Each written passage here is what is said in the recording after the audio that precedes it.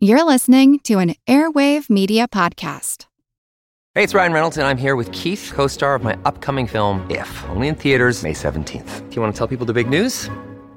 All right, I'll do it. Sign up now and you'll get unlimited for $15 a month and 6 months of Paramount Plus Essential Plan on us. MintMobile.com/switch. Upfront payment of $45 equivalent to $15 per month. Unlimited over 40 gigabytes per month. Face lower speeds. Videos at 480p. Active Mint customers by 531.24 get 6 months of Paramount Plus Essential Plan. Auto renews after 6 months. Offer ends May 31st, 2024. Separate Paramount Plus registration required. Terms and conditions apply if rated PG.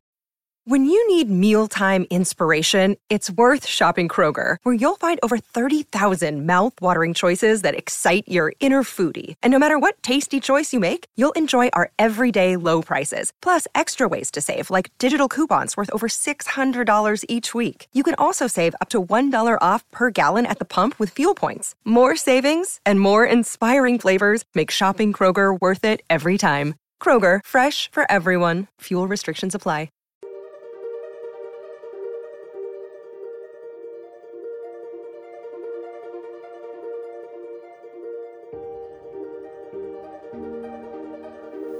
Hello, everyone. This is Angie from All Creatures Podcast, and today I have a really exciting interview with Suzanne Smith of the Amazon River Dolphin Conservation Foundation. She is my guest today, and she has agreed to take on the task of being the first person that I interview, and luckily she seems very lighthearted and will put up with me as I work through my skill set as an interviewer. So, hello, Suzanne. Are you there? Hello, Angie. Hello. Welcome to All Creatures Podcast. We're so excited to talk to you today. Thank you so much. I'm very excited to be here with you. And now, as the director of the Amazon River Dolphin Conservation Fund, I've been researching your institution because when we did our podcast about river dolphins, I was very excited to find you guys and see the work that you're doing to help conserve the river dolphins in its environment through research, education, and a lot of collaboration. So if you wouldn't mind, do you want to give me a little background about yourself and how you possibly got into river dolphin conservation? It kind of seems like it's a unique niche. Sure. Well, as they say, I've been around for quite a while, so it's been a very interesting journey to get here. Mm-hmm. But as you know through our talking this morning, that I am a born and raised Bostonian. So my first stomping grounds were actually at the New England Aquarium. Oh, wonderful. And I started working there. I had always had an interest in and around the water. My father always had a boat, so we were always out in Boston Harbor. And when I got old enough, I started volunteering at New England Aquarium. And I worked there all through high school and all through college. I went to Salem State University and got my degree. And off I went to work with dolphins. That was something that I had always wanted to do. That's every kid's dream job, or maybe not every kid, but I would feel like, definitely mine for sure. Yeah, I had always wanted to be a dolphin trainer. I've never known anything else in my life.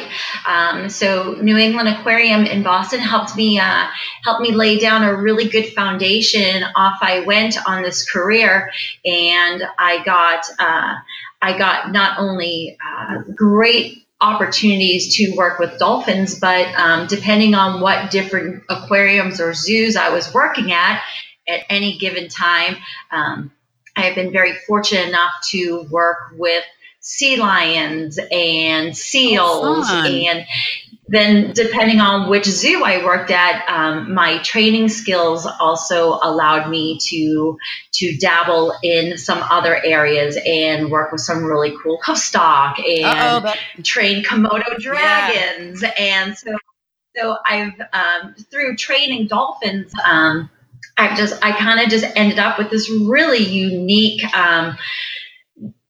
this really unique career of training all these different animals, but always first and foremost, it has been the dolphins for me.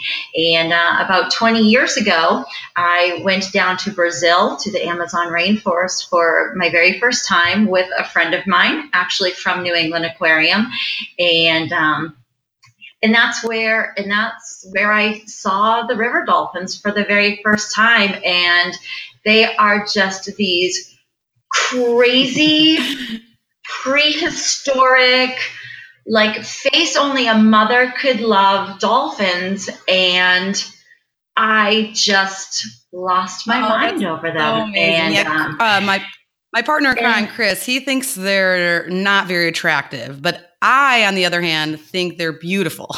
So they really are. You sometimes you gotta look beyond a few things for sure. They are the neatest looking animal, and there's just nothing else like them on this earth, and they are just so cool, and I just love those faces. Oh, yes. And I think there's something, too, about seeing them in the brownish water in the backdrop, and then here comes this pink fin. And absolutely, it's like, are my eyes playing tricks on me? Is this really going on? And so, yeah, maybe I'm a little bit more, not that I'm a girly girl. I don't usually like pink. Maybe I'm more. I don't either. I don't know what's going on. But yeah, for something, yeah. So I can look past the face and all of that because I just think they're really cool. And so you got down. You were down in the Amazon, and you were able to see some in the wild for the first time. Yes, and so I made two really quick trips after that first one. I loved it so much. I went back 3 months later, and then I didn't go for a very long time. As you know, life happens and things happen, so you go in different directions, and your life changes and your goals change. But they were always there. And about 5 months ago, 5 years ago, I had an opportunity to travel back down to Brazil to the same area with that same friend. And since then, I haven't stopped. I haven't stopped going. So this past 5 years has been a real whirlwind, and it's Amazon River Dolphins all the time. Wow. For me now. And so now tell me a little bit about your organization. Is it something, one of a brainchild that you created, or did you seek them out? And we'd like. It is. It's awesome. It's a brainchild. So as a part of another conservation effort down in Brazil that actually didn't have anything to do with dolphins, I was down there helping out with another group. And once all of those folks kind of got settled and they were doing their thing, I would just kind of sneak away. And I'd be like, okay, everybody's set, everybody's happy, everybody's doing what they're doing with fish. The dolphin girl has got to go. The dolphin girl's going to find the dolphins. And depending on what area I was in the Amazon, there's just a lot happening with the river dolphins, whether it's ecotourism, whether it's the slaughter that's going on. So there are many things happening, and I found that there's a real need for an organization, for a person, for a group, to kind of just bring attention to the different issues that the river dolphins are facing right now. So as I started to go down there a little bit more, I just decided that this needs to go on paper and we need to start doing something. So I started 3 years ago by filing for 501c3. We are a registered nonprofit based out of New Orleans in Louisiana. That's where I am located now. So that's where our main office is, even though we do all of our work down there. And so now I go down there about 3 to 4 times a year and just help down there with the different issues in the different areas. Wow, that's so inspirational. I'm really just amazed. When I was, for each podcast, I always spend a lot of time looking for research organizations that I can promote on the podcast if listeners want to do a little bit more of their own research or give back or just explore more.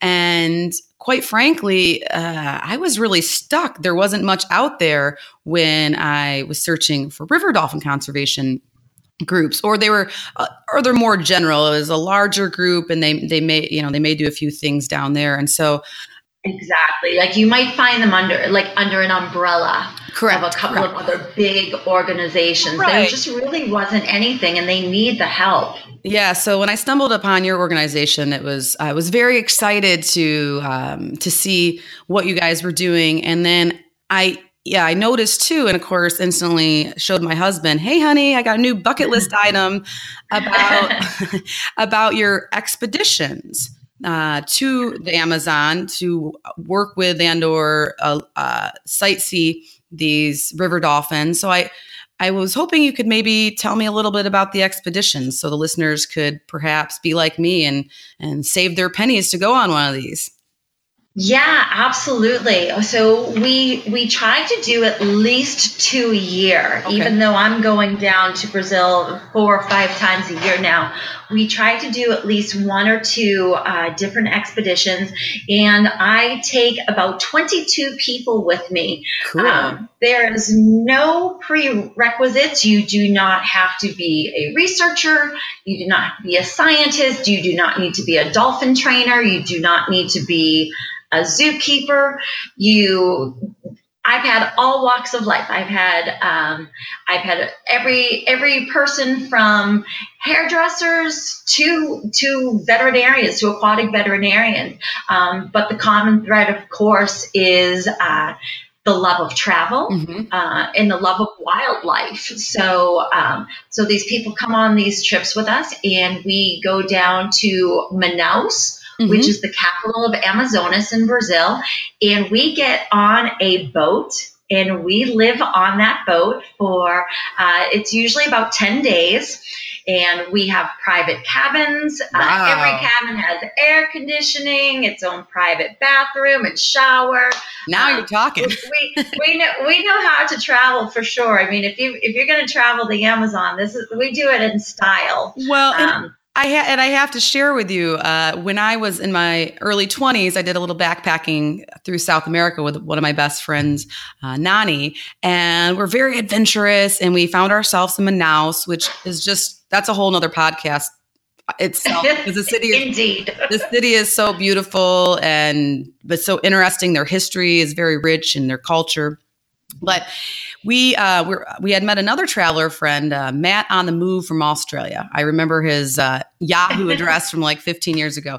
I have no idea where he is. So Matt, if you're listening, hello. And he was very excited about the being in the Amazon jungle. And he found a riverboat tour that would take him from Manaus west to a city in Peru. And then he was going to pick up his travels and probably go on to Machu Picchu or whatnot. And my best friend and I really were interested in it. But the boat ride down the Amazon, or whatever leg of the Amazon that is right there, river, was going to be 2 weeks. And you had to eat the local food, which is wonderful. That part I was like, sign me up, because I love the food. But you had to sleep in a hammock, and it wasn't private. It was pretty much on the side of the boat in a hammock for 2 weeks. And our time in South America was limited to just a few months. So my girlfriend and I at the time said, well, I think we're going to pass. But I have to tell you, Susan, now that I'm older and I don't have these opportunities as much because I'm busy with kids and life and work, I kick myself. I would give anything to go back for 2 weeks at peace in that beautiful nature, riding. I'll sleep on the floor. I don't care about a hammock, because it was so mystical and magical. And I only did the boat ride to see the meeting of the waters and the river dolphins. So I didn't get to spend much time on the open water. So now that I'm a little older, and I was reading about your expedition, and you're telling me that there's air conditioning in my own bed, my own cabin. There's air conditioning in the rooms. Yes. Oh my gosh, sign me up. Seriously, that sounds amazing. And then you're on the boat the whole time, right? We're on the boat the whole time, and we bring, depending on how many people we have with us, we bring 3 or 4 canoes along. So we go out early mornings, we go out on late night excursions, and we see the greatest wildlife. Of course, we see river dolphins everywhere we go. There's actually 2 species down there, and we see those. But we also see monkeys. We see sloths. I think my record on one of my trips is 73 sloths in one night. We just know where to go. Like, we're the people. We got it. Macaws. And I've seen, oh my goodness, I've seen these beautiful storks. And so we really see everything. Like I said, our primary focus is on the river dolphin, but you're in the Amazon. So we go out and we see everything, because we really want people to experience all that the Amazon has to offer and just fall in love with it the way that we have, and want to help and save and be a part of the conservation effort. Awesome. Yeah, no, it sounds like an amazing expedition. And you also do some work there with local villages or communities as far as...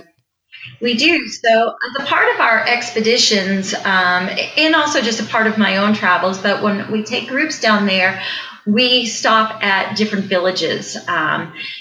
For me, even though, I keep saying our primary focus is the river dolphin, but for me, it's really such an all-encompassing project. It's not just about the river dolphins. Certainly they are important, and I just love them to pieces.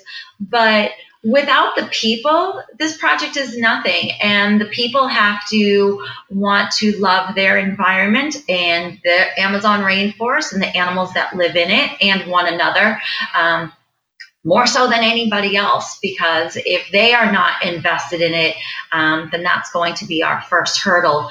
So there are several small riverside communities along the way that we travel to and we visit, and we've known these people for years, and I get to watch little kids grow up, and it's just amazing. So when we go down there and we visit them, we ask people to bring stuff with them, donations, and we'll bring crayons and paper, and we try to bring some clothes and things like that. So they get really excited to see us, and then we can spend either a few hours. Some villages we'll spend the day. We learn how they make food. We learn how they earn their living. A lot of these riverside communities are fishermen. So we might go fishing with them. Some villages, there's one village that we go and we play soccer for hours. And there's a group of girls that kick our butts, and the crew will come and play. The crew will be on our team, but these girls are serious. And the scores are usually like 33-2, but it's just so much fun, because you're with these people, and they're just so lovely and so generous. So and that kind of lends into my next question is, how do you feel the locals are responding to your efforts about educating and conserving the river dolphin? Is it something they believe in, or is it something they maybe don't care about? I think that they very much believe in it, and they always seem to know when I'm on the river. Sometimes, we'll be out in the middle of nowhere, and this little canoe will come up, and they're like, "Oh, Suzanne!" They know that I'm there. So it's very much a symbiotic relationship. I believe, we need them, and they need us. But they truly believe in it, and they want the help. They want the help, and they look for new, innovative ways on how they can improve things. So we do the best that we can and try to help them, and I think they are very much responsive to your efforts and responsive to that. Absolutely, that's awesome. And now, on a little bit more serious note, if for some of your participants in the past, or let's say I get to go someday in the future, what are some of the skills or findings or even ideology that a participant from one of your expeditions would walk away from? Or what were some of the feedback that you've received that has kept you going? You know what? Oh gosh, Angie, that's such a great question, because I try towards the end of my trips, as we are cruising on the Amazon, heading back to Manaus, I try to do testimonials with participants. And I just leave it kind of a free form on what they want to talk about, because it's not my experience. I can sit here, Angie, and I can talk to you until I'm blue in the face about the Amazon, but my experience of the Amazon is most likely going to be very different from your experience in the Amazon. So I love listening to people walk away from these trips and what they get from it. In fact, when I take these groups, I was laughing on the last trip because I actually find that I have more pictures of people now than I do of the animals, because I love watching when the sun is rising and we are out in the middle of the Amazon, and all of a sudden the monkeys are starting to wake up, and someone sees a howler monkey climbing over a branch for the first time and just watching their face light up. I just got goosebumps, Suzanne. That's what I love. Just hearing you describe this, I'm getting goosebumps, and I'm not even there. So I love watching people experience it. And whether it's a howler monkey or whether it's a butterfly, for me it's the river dolphin. But when people get that look, Angie, I know they've got it. I know they've got it, and I know they want to do whatever they can. So every message is different when it comes back, because some people love the river dolphins. Everybody loves the river dolphins. But not everybody talks about the wildlife when we walk away too. Sometimes, when we've gone to these villages and these kids just light up, one of the things I always try to find toothbrush and floss donations. That's a great idea. And I see these kids just light up. These little kids light up at a toothbrush. And Angie, you and I have kids, and if I handed my son, a toothbrush as a gift, he'd look at me like I had three heads. And these kids in Brazil, it's the greatest thing ever. Funny enough, there was a Spider-Man toothbrush in my son's stocking, and I think he flew past that onward and upward to the next better thing. So, but no, you bring up a very good point. A lot of my travels, especially in Africa, noticing that, the children in the villages where I was able to spend a lot of time with, once again, with my best friend, Nani. She gets lots of shouts out in this interview, but she did Peace Corps over in Zambia. And I spent a lot of time over there in her village, and just watching the children, if they had a ball, they would be happy. And not even a one that worked right. Like it probably had a hole in it or something. I mean, just these sometimes it'd be a plastic bag. They were like, they figured out how to shape it into something they could play with. And it really does give you a lot of perspective as to the things we take for granted. And as you had mentioned, of course, the wildlife viewing must be incredible on that boat. But I know from my travels, and to all the listeners out there, experiencing cultures different than what we would find here in the States or wherever you're coming from, to really experience some of these remote villages and cultures that are probably in the process of dying out, right, is just, I feel very unique to the human experience. And I always joke that if I was president, which I never would be, but I would encourage a law or a movement to get every high schooler to go to a different, more foreign country to be able to help out with communities in need. Of course, there's plenty of communities in need in the United States or in every country, and I recommend that people do that, and because you get a lot of joy from it. But there is something special about traveling, and maybe because your eyes are open and your cell phone's off, and you don't have bills to pay, and you don't have to worry about whatever problems you normally have in life. So I feel like you're open to receiving more of this beauty the world has to offer in culture. So.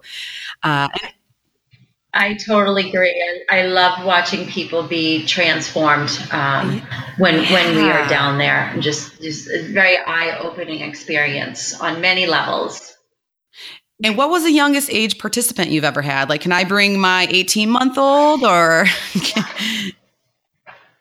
Sure, awesome. Absolutely. The youngest I've had on my boat is 4, I believe. We had a 4-year-old that was able to join us, but I've also seen groups that I've helped welcome at least to Manaus and get them situated on the boat and didn't travel with them. But I find that the Europeans travel with their families. And there was one group, I believe they were from Germany, and it was like half adults and half kids, ranging probably from like 6 to 14. A couple of years ago, I brought my son. He was 13 at the time, and his best friend.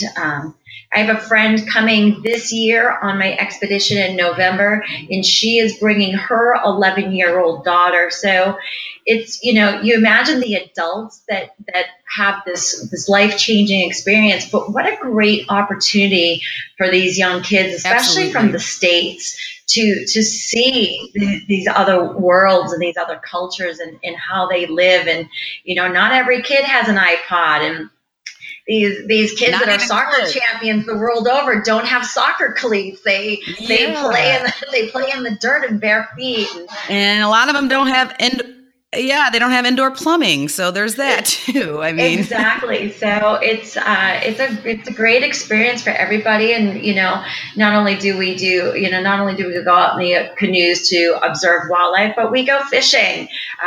We go fishing for piranhas, and we eat the piranhas sometimes, depending on how much we catch. We go snorkeling. There's beautiful fish there to see. So it's cool. Really neat, and there's just something for everybody. And now, besides the expedition part of your conservation organization, I know you said you give a lot of guest lectures and do a lot of education. Can you summarize what other education or research things that your group dabbles with? Yeah, for sure. So we definitely have visited other universities and other schools to talk about the Amazon River dolphin, the plight of the Amazon River dolphin and the Amazon in general, the Amazon ecosystem and what is happening down there. But aside from the expeditions, we go down 2 or 3 other times a year, and we travel around the area outside of Manaus, and we go anywhere. We usually travel north on the Rio Negro. Mm-hmm. Last year, we were on a work visa to observe river dolphins, and we brought down thankfully we got some grant money. Thankfully, and we were able to purchase some hydrophones.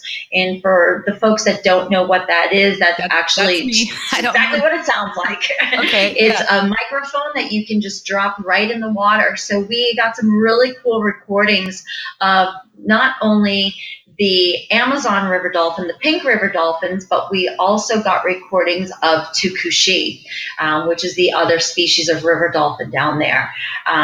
And we also visit a lot of the areas that are involved in the eco tours, and just finding out what we can do to help them, and some of the practices that they have, and how we can help them improve that. Because what's really interesting is through my experiences working with marine mammals in zoos and aquariums in this country, there are a lot of best practices that we use in this country that can be applied down there. Mm-hmm. So if we can take that knowledge down there and give them better tools, to either be able to handle the fish or to work with the dolphins a little bit differently than that's my 30 years of experience that I bring with me, and can bring that to them. And they are completely receptive to that. And they know that the dolphins that I work with are very different from the dolphins down there. So they are just as intrigued by our dolphins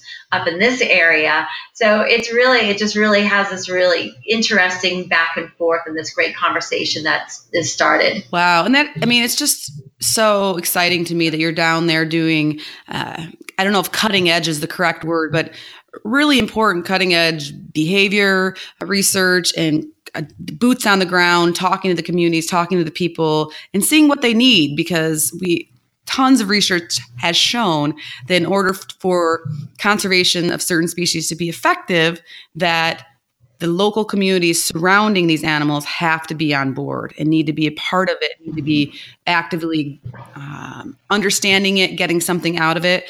And it sounds like your group is really doing some cool hands-on fun things. And I'm going to put you on the spot here a little bit. So if you don't like it, we can always cut it out. But because you really got me thinking about this. What was it? An aquaphone? What was it called? Hydrophone. Because of this hydrophone, I know that obviously dolphins are known for their clicks and their whistles, and there's not a lot of research, once again, into the Amazon river dolphin or river dolphins in particular. And that's why we need more people doing what you're doing and getting us some really preliminary understanding of these animals and their habitat and their natural behaviors. So I was wondering if you could give our listeners an example of what a click or whistle may sound like. I thought you were completely going in a different direction, and I was ready for it. I love talking conservation, and I love talking serious, but we have to have a little fun too. I'm not even sure I can attempt that. Well, when I'm reading books to my son, and with the dolphin comes up, of course, this is an oceanic dolphin, but I always go like, now I have no idea if that's correct. I just made that up in my, to help him out. But I'm assuming the Amazon river dolphin is a little bit different. So yes. And even for that, Angie, that's really funny. That's kind of the standard. That's kind of the old school, like flipper. Sure, totally. It's totally from flipper. People more my age remember. And, like every dolphin you see on TV does that, makes that noise and whatnot. Yes, it's very, very stereotypical. I know this, but that's why I was like, if I can talk to a professional expert that they could show me what noise should I be making that would be more appropriate. The more appropriate noise is not nearly as fun or as animated as the old flipper. It is literally like a. Okay. It's literally like a click. I can do that. That was beautiful. I wish I had an applause button. Let's hear it. Let's hear it again one more time. Oh, Suzanne, you are such a good sport. Thank you so much. And honestly, now when I read to my sons, I'm going to be, I'll be scientifically accurate, which I like to try to do that when possible, obviously. So, and then I was just wondering if you could give us just one or two unique fun facts about river dolphins. We have a whole podcast about them, but since you're the expert, I didn't know if there, besides them being somewhat pink in color, I didn't know if you had one or two other fun facts that the listeners could maybe use on Jeopardy someday. Sure. Well, you mentioned that they are pink. They are actually, depending on where they are located on the Amazon, in some areas they get far more pink and really bright color pink, but they all start off gray, which not sure if you knew that. No. But they all start off gray, which is very interesting. But one of the things that I think is super, super cool about the river dolphin, like the coolest thing about them, is that they have an unfused neck vertebrae. Mm. So you have to imagine that, the Amazon River can drop 30 feet from one season to the next. So there are times of the year where literally the Amazon river dolphin is swimming in the forests. The forests become flooded. So they are able to turn their necks completely from side to side so that they can navigate the trees. Essentially, they can navigate the forest. So I think that's something that's pretty cool about them. They are extremely flexible animals. Wow. Wonderful. And could you give me an update on their current status? Yes, absolutely. And I'm glad you asked that because it's a great question to ask, and it leads to a much bigger problem. So right now, the river dolphins are listed as data deficient. They are not listed as endangered. They're not critically endangered. They're not threatened. So data deficient just means that there is not enough information about the population. It's been a very long time since anyone has known that status, if at all. So the reason why that becomes extremely complicated is because the river dolphins, they not only face the challenges that we talk about and hear about all the time, such as habitat degradation, habitat destruction, pollution. Amazon river dolphins have a whole other challenge, and that is the fact that they are being hunted and slaughtered, which is just, it's awful. It's devastating. Yeah. There's a fish, it's a catfish, and it's called Piracachinga. And they believe that the river dolphin meat is a far better bait source to catch this specific fish than anything else. Now, they typically don't eat the Piracachinga in Brazil. It is usually exported, that fish is usually exported to neighboring countries. And researchers found in just one very small area a couple of years ago that almost 2,000 river dolphins were killed to be used as bait. That is, according to the Brazilian researchers who did this study, that is 3 times more than what is sustainable. So we are dealing with a lot of unknowns.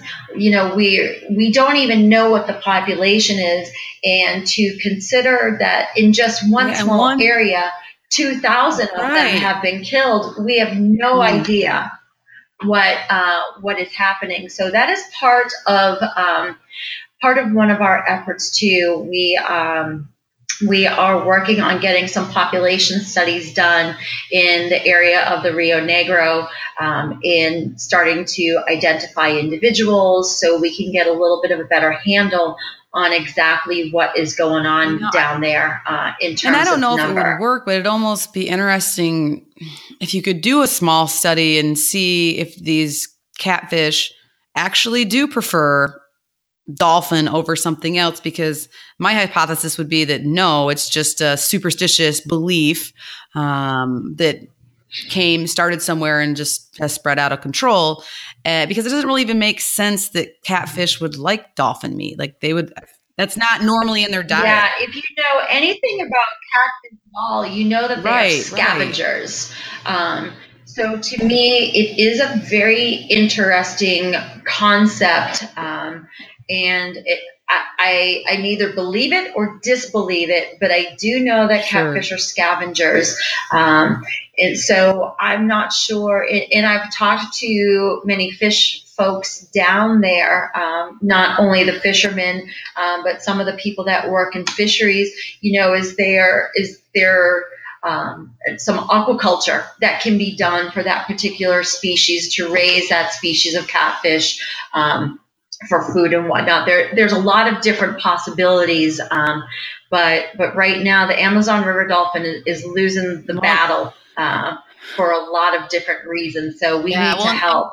A lot of the things that the river dolphin in the Amazon faces, with the killing aside, are all the same things that the Baiji faced many years ago. And as you may possibly know, but so your listeners know, the Baiji went, functionally extinct in 2008, and that's a freshwater species that we just don't see anymore, and we certainly don't want that to happen to the Amazon. It sounds like there might be a little room too for potentially maybe education to step in. We all know that a lot of behavioral change often doesn't happen unless there's education. And so maybe, there might be room to try to help these fishermen see, like you said, either maybe use aquaculture for the fish, or perhaps, somehow maybe showing them that the dolphin isn't the best, and I don't really know too, might be talking a little out of turn, but it always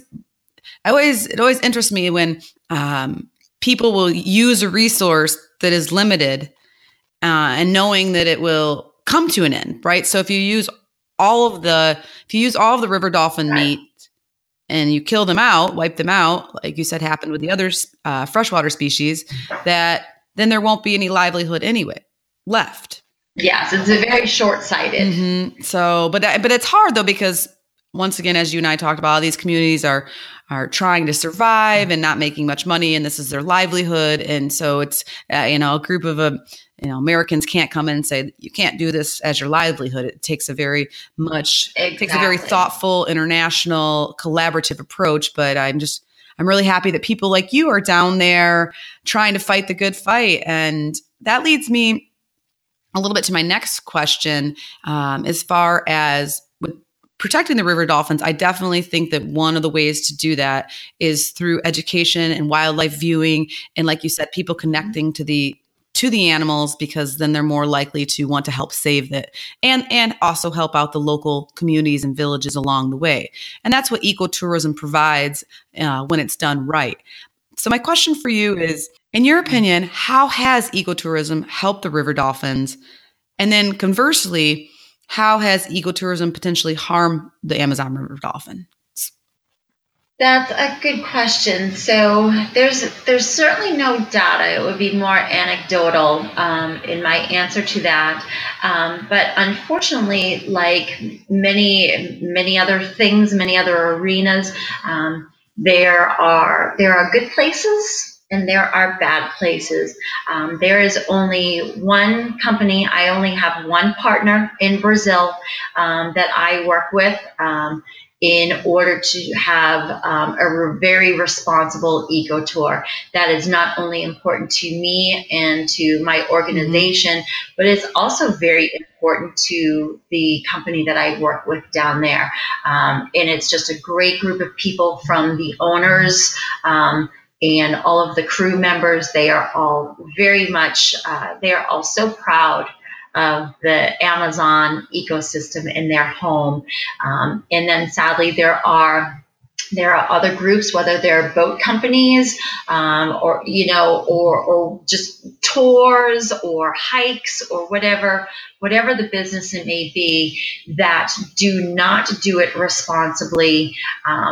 And much like other things, that then affects even the good people. So we are certainly doing our part to make sure that we are staying responsible and doing the things that we need to do. But that is why I'm also interacting with the folks down there who I absolutely love. And I'm going there next week, and I can't wait to see everybody. Oh, yeah. And just can I come?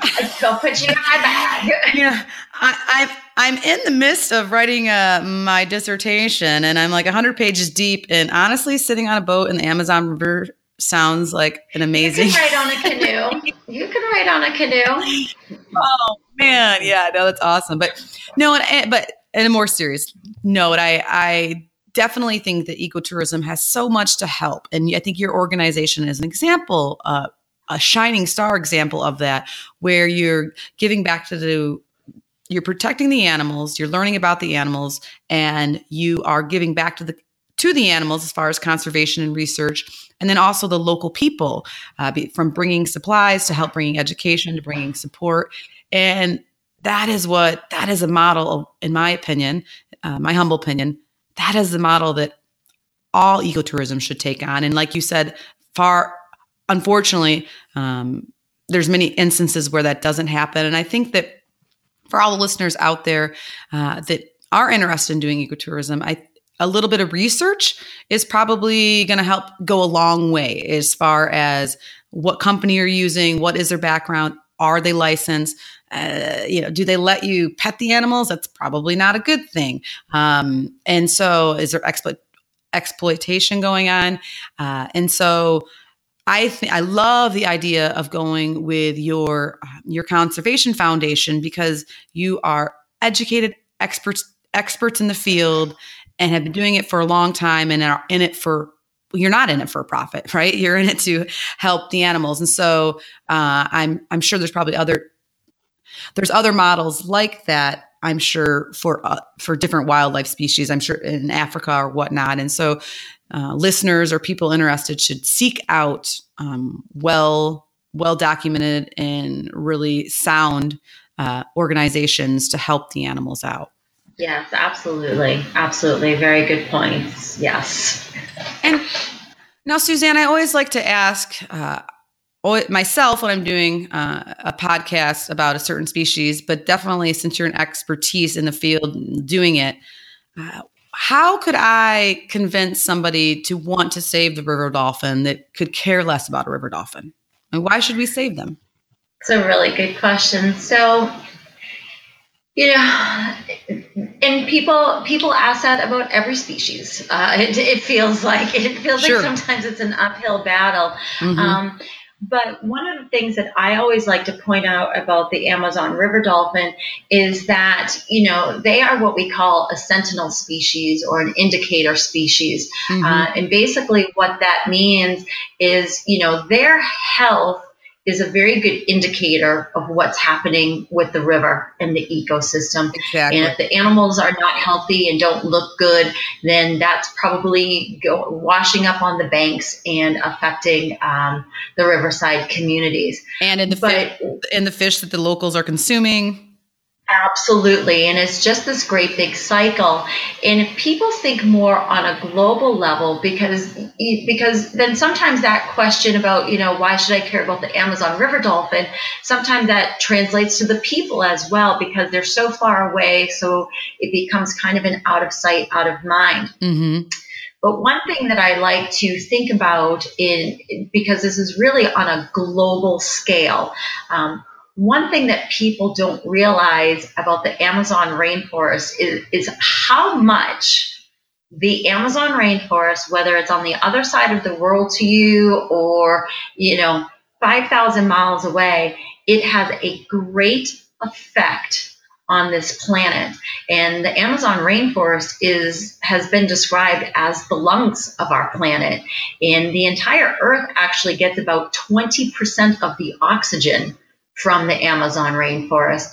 So if we're not taking care of the Amazon rainforest, wherever you are in the world, you're not taking care of yourself. And with the deforestation that is happening at the rate that it's happening, right now, Angie, we're losing 137 rainforest species every single day. I mean, like, ouch. Those yeah. staggering. Like, that stop people dead in their tracks. The rainforest used to cover about 14% of the Earth's surface. And think about just that one area, that's 14%. And it now, because of deforestation, it really only covers about 6%. Wow. And you have indigenous people living in these areas, and just the plant and the animal species in these areas are astounding. So we really need to start taking care of it. Sure. And so you said 137 species a day? A day. And so think about what that means. So you have to really wrap your head around those numbers and think about how many plant and animal species there are in the Amazon rainforest that we are losing 137 rainforest species a day. And so that does lead into my next question is, how can the average person help the Amazon river dolphin? And then, or like you even said too, maybe they don't think the Amazon river dolphin is as cute as you and I do. How can they then, if not river dolphin itself, how the Amazon in general, how could a person help? So there are a lot of things that someone can do. So in terms of the Amazon river dolphin, I would encourage everybody, and I'm sure you would too, since you've been down there, is if you have the time and the means, come on down with me. Come on down and come see the Amazon, come see the rainforest, come see the squirrel monkeys. Sure. Come see all of it. Come play soccer in the villages. Yes. Go do all of it. Well, and really learn about it. And because that helps the local economy down there. It's a very poor area, and they need the help. So you are helping the conservation efforts. through that way. We buy, as we've talked about, we buy a lot of supplies. We bring down a lot of supplies for them. We buy a lot of equipment, not only for our organization, but our partners down there and other researchers. So through donating on our website, sometimes that money can go to supplies to bring down there. Not always necessarily. I do that more through the groups that come with us. But those donations can go to the purchase of the hydrophones. It can go to GPS units, which we need, because when I'm out in the middle of the Amazon and I've just spotted 15 river dolphins, I need to know where I'm at so I can record that and make notes and collect data about where we saw that group, so we can monitor where are they traveling to, are they staying together, are they a part of a larger pod. So those donations help for equipment like that. It also goes for our cruise. I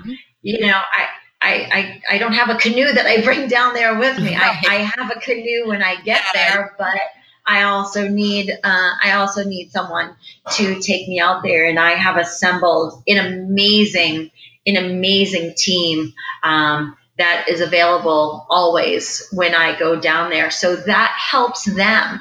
And instead of that man going out and killing a river dolphin so that he can catch a piracachinga to get paid to export it to another country, he's getting paid to take me in a canoe up the Rio Negro to go count river dolphins or to take pictures to help identify them. So those donations go a really long way.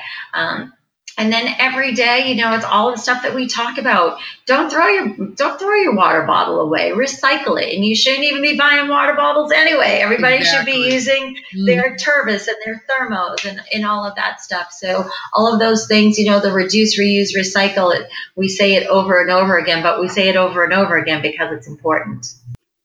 Sure. It's very much important. And I'm happy to see there's movements and a lot of talk about getting rid of plastic bags or making a tax for them, or there's a new movement about maybe potentially getting rid of straws, or in my family, we have portable ones I just keep in my purse or along with my service. So there's definitely, I think there's a whole community of people becoming more aware. And I think you just make little steps. And like you said, the more we can reduce our waste, it definitely helps. And so if you can't afford a $20 or whatever dollar donation to a conservation to help save the river dolphins, that's okay too. There's still plenty as an individual you can do. And maybe for some reason, maybe you have a newborn baby and you have to use those diapers. And so for me, I know, I was able to use cloth diapers sometimes, but when I was hot and heavy in the late night hours up all the time, I would use those darn disposable diapers, and I felt guilty about it. But in the end, I said, okay, well, I might be using diapers right now. Then I will not, no matter what, buy a bottled drink at a store. No matter what. Yeah. And bring your reusable bags to the grocery store. Exactly. It's amazing. You just make an effort. You do what you can do. And you want to, of course, not stress yourself out about it, but you do what you can do. And then also potentially help support organizations like yours. And I remember being down in the Amazon and thinking to myself and wanting to experience going to Manaus for sure, even though at the time I only spoke partial Spanish and Portuguese, the language of, the main language. Of course, there's a lot of different subsets, but the main language is Portuguese in Brazil. And I didn't speak a lick of it, but I said to my friend, and she agreed, said, we've got to go see this Amazon because it might not be here in 20 years. It might not be here in however many years. And I don't like that doom and gloom statement, but in the same instance, it is, if you have the ability to go see it, I know for me that helped make me more passionate about conservation and about saving wildlife. So I had to go see the beauty and be in awe and be inspired to definitely help me on this journey. So I think that if somebody joined an expedition with you, their life would potentially be changed, I think. Absolutely. I agree 100%. It certainly changed mine. So. Mm-hmm. And so with that being said, of course, as I'm scrolling through my Facebook feed or whatnot, a lot of times you see some disturbing articles about either new laws being in place that don't help wildlife, or old laws that were in place helping wildlife are now being abandoned, and tons of other things as far as poaching and some of the medicinal use of animal products, which is just devastating. So sometimes for me, I just go into a dark place and I don't know what to do. And I'm just wondering, when there are these tough times, like potentially right now, or your organization or you as a person have a major setback, what helps keep you motivated? What gets you up in the morning to keep fighting this good fight?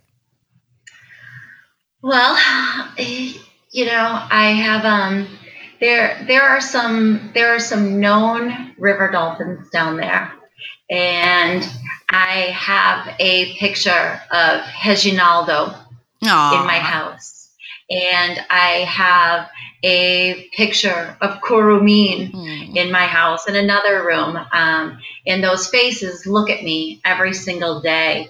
And very close to my heart, I don't know if the listeners know that you and I can see each other, but around my neck here, I have a silver fluke tail that is the exact replica of Mateko, who is another river dolphin that is very well known and who I've interacted with many, many times. And they all touch my heart. So just from day to day, I see their faces every day, and I know that I've got to get back down there, and I know that I've got to help.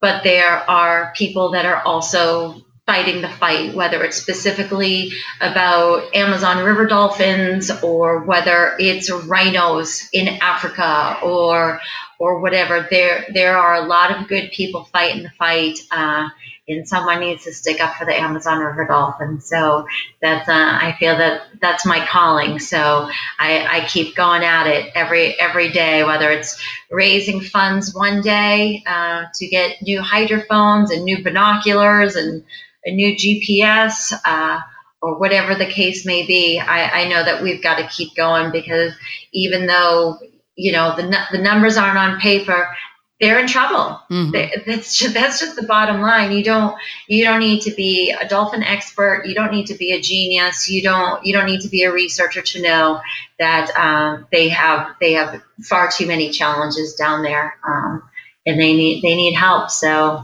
I'm on the quest. Wow. Well, thank you so much, Suzanne. It's been so wonderful talking to you today. And I just must admit that I am so inspired and moved talking with you, because I believe you exemplify what everyone could do. You followed your passion, and you have started this amazing foundation. It's doing great work down in the Amazon, and here locally too. I know with some of your talks and whatnot that you give, and it just is very, very hopeful. And if there's even one of our listeners out there that's been thinking about maybe doing this or taking the plunge, you exemplify how you can make it happen, and how one person just can make an impact. And you're one person that then has spread it, not only here in the United States, but then also big time down in the Amazon, and spread your knowledge and spread your passion. And now a lot of people, because of you, have been able to make an impact. I know those Amazon river dolphins, who I believe are super cute. I know, they thank you, and the local people thank you. I thank you. And I'm really excited about this relationship that you and I have formed. And I look forward to learning more from you, and perhaps hopefully someday soon going on an expedition. And I really want to thank you for your time. Thank you. Thank you so much. I really appreciate it. It's been wonderful being here. And like I said, I can talk about the Amazon and certainly the river dolphins all day long. All day long. So. Well, here you go, listeners. Suzanne, if somebody does want to talk with you about Amazon River Dolphin Conservation or your expedition or donations or really anything regarding Amazon River Dolphins, what is the best way that they can contact you? So there's two different ways to get a hold of me, and they're two super cool ways because you get to see a whole lot of pictures and videos in the process of it. So our Facebook page is very active. So if you go search Amazon River Dolphin Conservation Foundation on Facebook, you will find us, and you will find a lot of photos of river dolphins, and you will find photos of the specific dolphins that I mentioned today, and a whole lot of others, and some really cool video footage of them swimming underwater, and you'll hear some of the testimonials that I talked about earlier. A lot of those are posted up there. Some of them are trainers. Some of them, like I said, are folks that, just wanted to go see the Amazon and wanted to travel there. So you will hear their stories, and then you'll get updates on river dolphins and what's happening down there. So there's a lot of information there.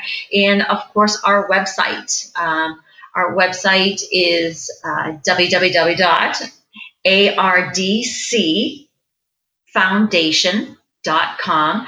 And of course, you will see a lot of pictures there, but there is some information on our expedition and when the expedition dates are. And in both places, you can either contact me, you can contact me via email, and I'm quite certain that even my cell phone is listed. That's how much I'm willing to talk about the Amazon. I have publicly posted my cell phone. You go, girl. Yeah. Right. So you can get a hold of me a whole lot of different ways. Oh, wow. Well, gosh, Suzanne, thank you so much. Once again, you've been listening to All Creatures Podcast. Today, we had an amazing opportunity to talk with Suzanne Smith. She is the director of Amazon River Dolphin Conservation Foundation. And we thank you for your time. And hopefully some of these listeners will be in touch with you. And I will definitely be in touch. Thank you. Thank you. Thank you.